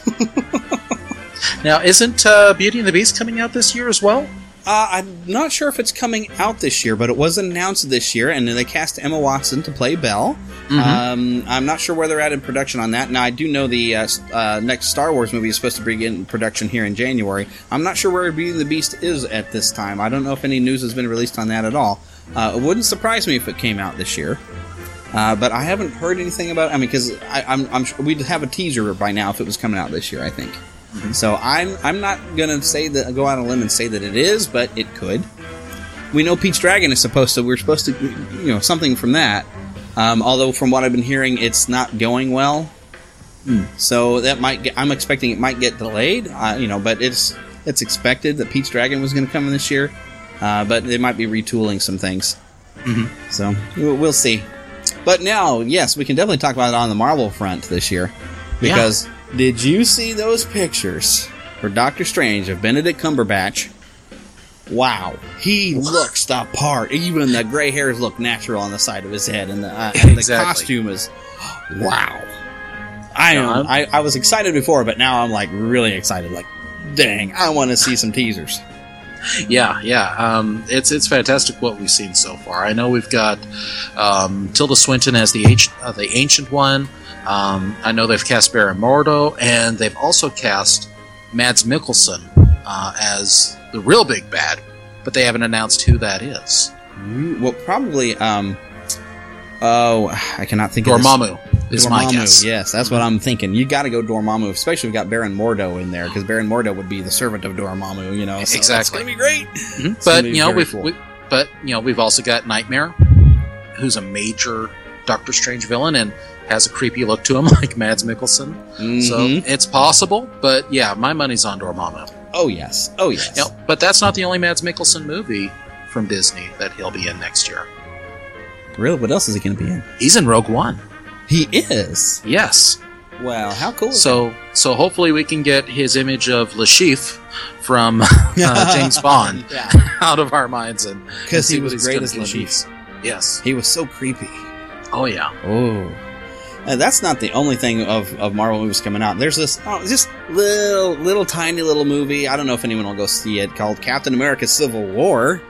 Huh? Do you think that's just going to be exclusive? Character with called Spider something. Spider Ant-Man. Yeah. No. Well, Ant-Man I think is going to be in there, but there's somebody with like spider powers, so we're supposed to see him. I don't know if we're going to get to see him in costume or not, but I hope we do. What's his name? Like Miles Spider Morales? Guy. Spider Ham? No, that was the pig version. Oh, that's right, Spider-Man.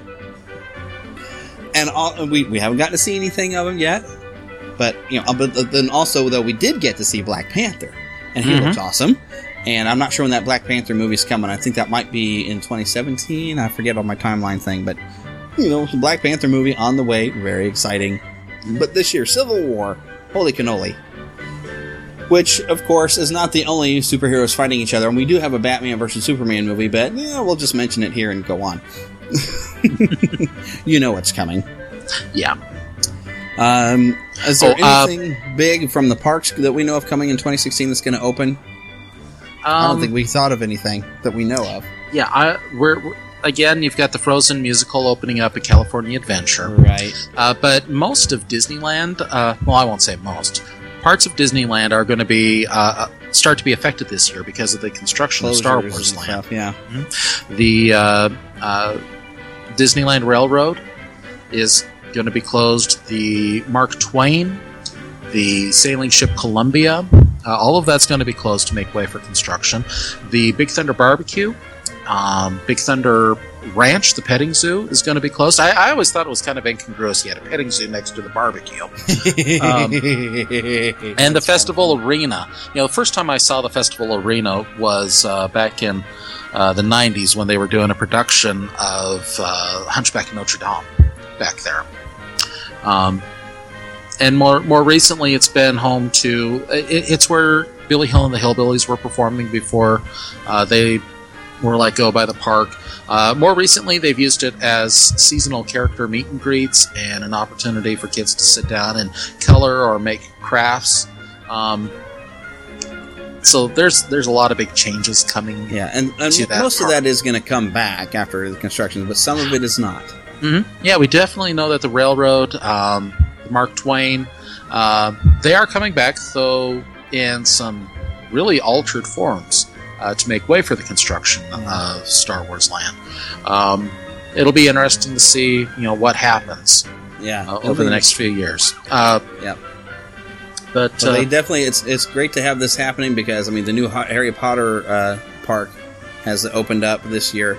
Or at least I don't know if it's fully open, but it's built up, and I've seen some preview stuff already on YouTube.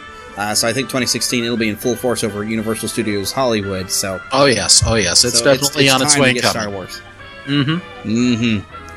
Yeah, when that that's what's opening on January 4th. I was trying to remember what I heard was opening January 4th. That might be it. So I was wondering if you were going to be able to get out there yourself, and if you do, make sure you cover it for us. Well, if I do, I will. I believe it's actually May. When May? Okay. Yeah. There's either March or May. January 4th. I know that I heard, but I can't think of it. But yes, okay. So the Harry Potter park is opening soon, and if you get out there, it'll be great. If you don't, that's okay. Mm-hmm. But we want to hear about it if you go. Okay. And I guess the next thing I'll definitely want to talk about is, past and present of Disney Infinity. There's still some 3.0, there's a playset still coming, which, it could be Moana, it could be Zootopia, it could even be Finding Dory, we don't know. I still would love to see some Indiana Jones action in Disney Infinity, but I'm not holding my breath. Well, hey, Bob Iger confirmed this last week that Indiana Jones is one of the properties that they're going to be developing. So, which isn't a shock. We kind of knew it was coming. We just didn't know when they would officially come out and say, yes, we're going to make some Indiana Jones. So we don't know really much more than that. But what we do know with Infinity is that they are coming out with Marvel Battlegrounds. That's going to be toy box based, basically destruction heavy toy box in which you can take all of the Marvel characters from 2.0 and 3.0. We know that upcoming we've got a new Captain America figure that's about to come out that is very close to the likeness of Chris Evans. Yeah, it is. Wow. There's still releases for the Zootopia characters coming up. There's Boba Fett is going to be coming. I know he's been as part of a special release with a certain type of pack, but he's going to be open for wide release coming up here real soon as well. Cool. So there's still some pretty good stuff coming out from Infinity. Don't know if we're actually going to get an Infinity 4.0 or if we're going to start doing playsets with as downloadable content. Gosh, I hope not, because you're going to run out of room on your systems after a while. But I guess they might figure we don't have to keep selling the base if everybody already has one. But if that's the case, start selling sets of disc and characters without a base. Well, and personally, I still need to pick up my Twilight of the Republic set. I'm still looking for one that's just got Anakin and Ahsoka in the playset. Doesn't need the software or the base. Yeah, because you're probably like me. You downloaded it for $20 on the PS4, right? Yeah. So, but I don't know where. I haven't seen that set anywhere. But I do. I have the Fall of the Empire or Rise Against the Empire or what? I forgot what they call the set. Original trilogy. That's what I got. And next on my agenda, I really want to get the Force Awakens set. Really. Oh, yeah. I ain't got the money for it right now. Yeah, all I can really say is that I know that a couple of weeks ago, I think it was John Bignocci, the executive producer, said that they are working on play sets with an S. So there's definitely more work going on behind the scenes, and hopefully a lot more content coming to us very soon. Awesome. So we're looking forward to what could be coming from Disney Infinity, whether it's a 4.0 or not. But I would like to have a 4.0, and I would love to see even more content from the Disney parks, even a play set maybe based around the Haunted Mansion. I'm so eager for that idea. And anything else that has a story behind it, and a lot of the Disney rides have a story behind it. So I really think they could do something with that. I would really love it. Well, hey, another Pirates play set. We know that Pirates 5 is in the works right now. It's filming. So maybe I don't know, a Blackbeard figure, and then whatever the villain is on this fifth movie, because we could still use. I still have my Captain Jack figure from the original set. You know what? Just put more use to it. Maybe I don't know. I don't know if they need to do a redesign, a special edition Jack Sparrow figure, but if they did, I'm sure it would sell. Well, they've already got a Crystal Jack Sparrow out there, but maybe if there's a new costume or maybe some other creepy thing happens, he doesn't necessarily turn into a skeleton, but maybe something else. Yeah. Oh, and Penelope Cruz's character. We could get. Is she back? Oh yeah. That would be great. So yeah, a lot of potential things could happen in Disney Infinity, but we just don't know. But we're looking forward to it this year anyway. But I think that pretty much wraps up everything we had listed to cover for this, right? Yeah. I mean, if you wanted to talk about Marvel Comics, where they've been and where they're going this year, there's that too. They've had their big Secret Wars going on the last half of the year, which still isn't ended. Really? Yeah. Because they've started releasing the new versions of things, and I've 2 months ago. I'm reading Star Wars. That's about it. But they've wrecked everything that I used to love about stuff. So I'm like, you know what? Maybe the kids will get into this now. But I really don't like what they did with Spider-Man, and they've lost me. Except for Star Wars, because I love what they're doing with Star Wars. But they've mucked up the Marvel universe so badly now, in my opinion, at least. Well. Let me just present this to you, because I know that you're a big Spider-Man fan. Currently, think of Peter Parker with Tony Stark-type resources. Yes, and it's terrible. Oh, no. It's terrible. No. It really took away from the essence of who Peter Parker is. They've turned him into a Tony Stark, and really what it is not to get too political here, but it's pushing Dan Slott's view of things in a fictional universe where the only place that it would work. Some of his ideas that he has for things. But I won't go any further than that. But Dan Slott has put too much of his own views into stuff, and not just. Sometimes he tells good stories, sometimes he's pushing his own opinions on things, which half people might agree with, and the other half probably don't. But it seems like he's pushing agendas more than he's just telling stories, and I don't like this. It lost some of the relatability to Peter Parker, because him being the average guy was part of what made Spider-Man good. It was the ideas that Stan Lee had that said they told him it wouldn't work. You can't make him a normal teenager having normal human problems. Well, I tell you what, normal humans don't have Tony Stark level problems.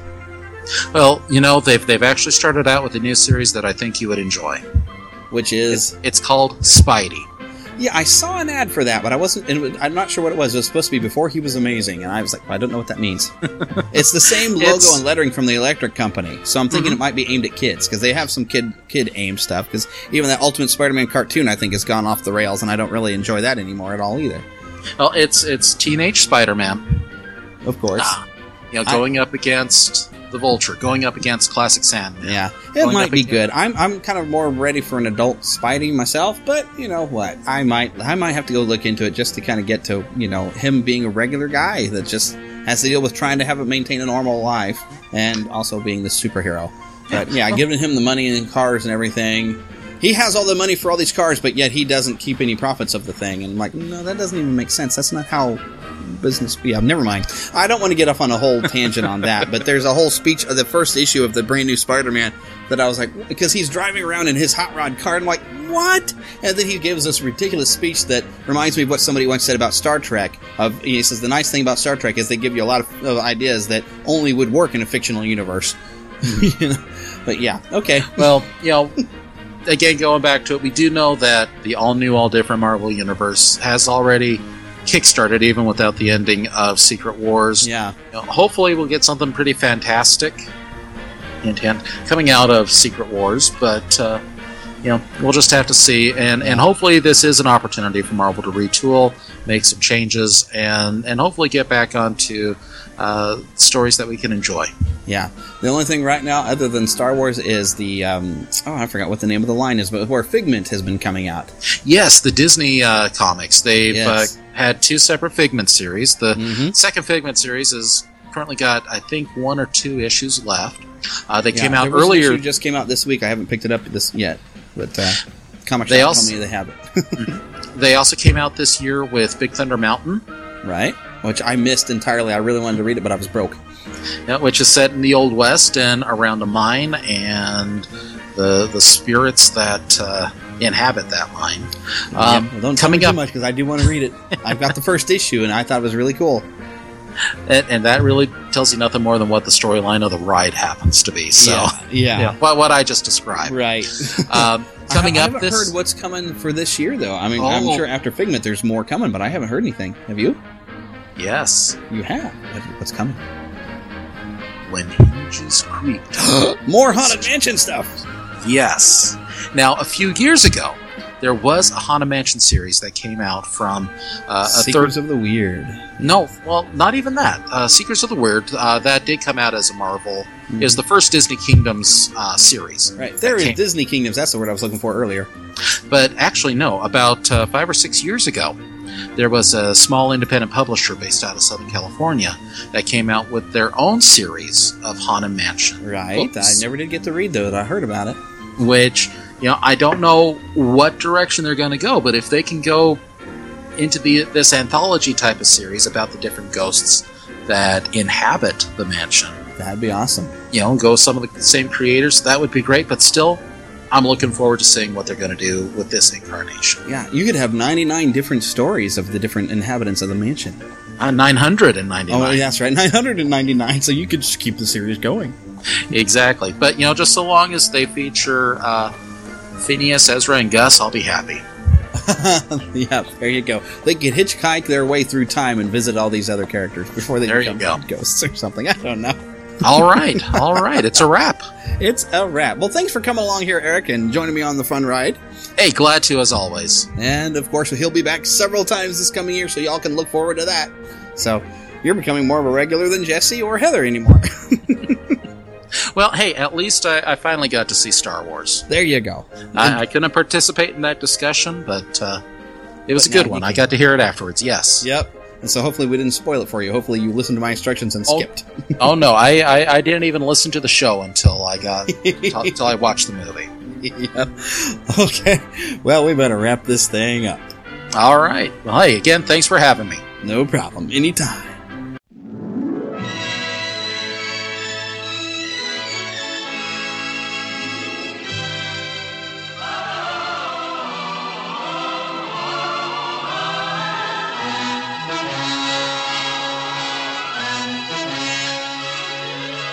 Thank you for listening to the Neverland Podcast. We invite you back next week for more fun and adventure.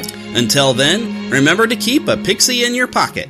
It's that young at heart, positive attitude that you can share with others. And remember to visit our website at neverlandpodcast.com. There you can find links to our news page, a link to visit our shop, and much more. And please feel free to leave us a voicemail at 816-226-6492. Or email us at podcast@neverlandpodcast.com. If you email us a Lost Boy or Pixie nickname with a reason why you chose that name, you can become an official Neverlander. Girls are too clever to get lost, so we are naturally magical pixies. And be sure to follow us on Twitter at NeverlandPcast. And like our Neverland Podcast fan page on Facebook. We also have a group on Facebook for you to join. We also appreciate your support in keeping the Neverland Podcast up and running. Visit patreon.com/Neverland Podcast to donate to keeping the pixie dust alive. Copyright content featured on the Neverland Podcast is copyright of their respective creators and used under fair use license. All original content is copyright of Blue Man Productions. God bless.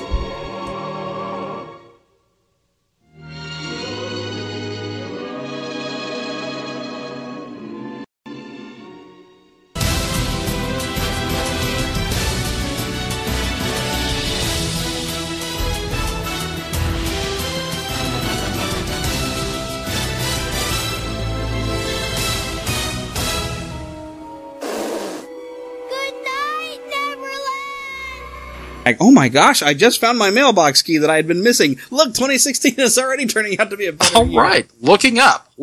It is looking up. Oh my gosh, I thought I had lost this. Wow. Okay. All right. I'm going to cut this whole section out now.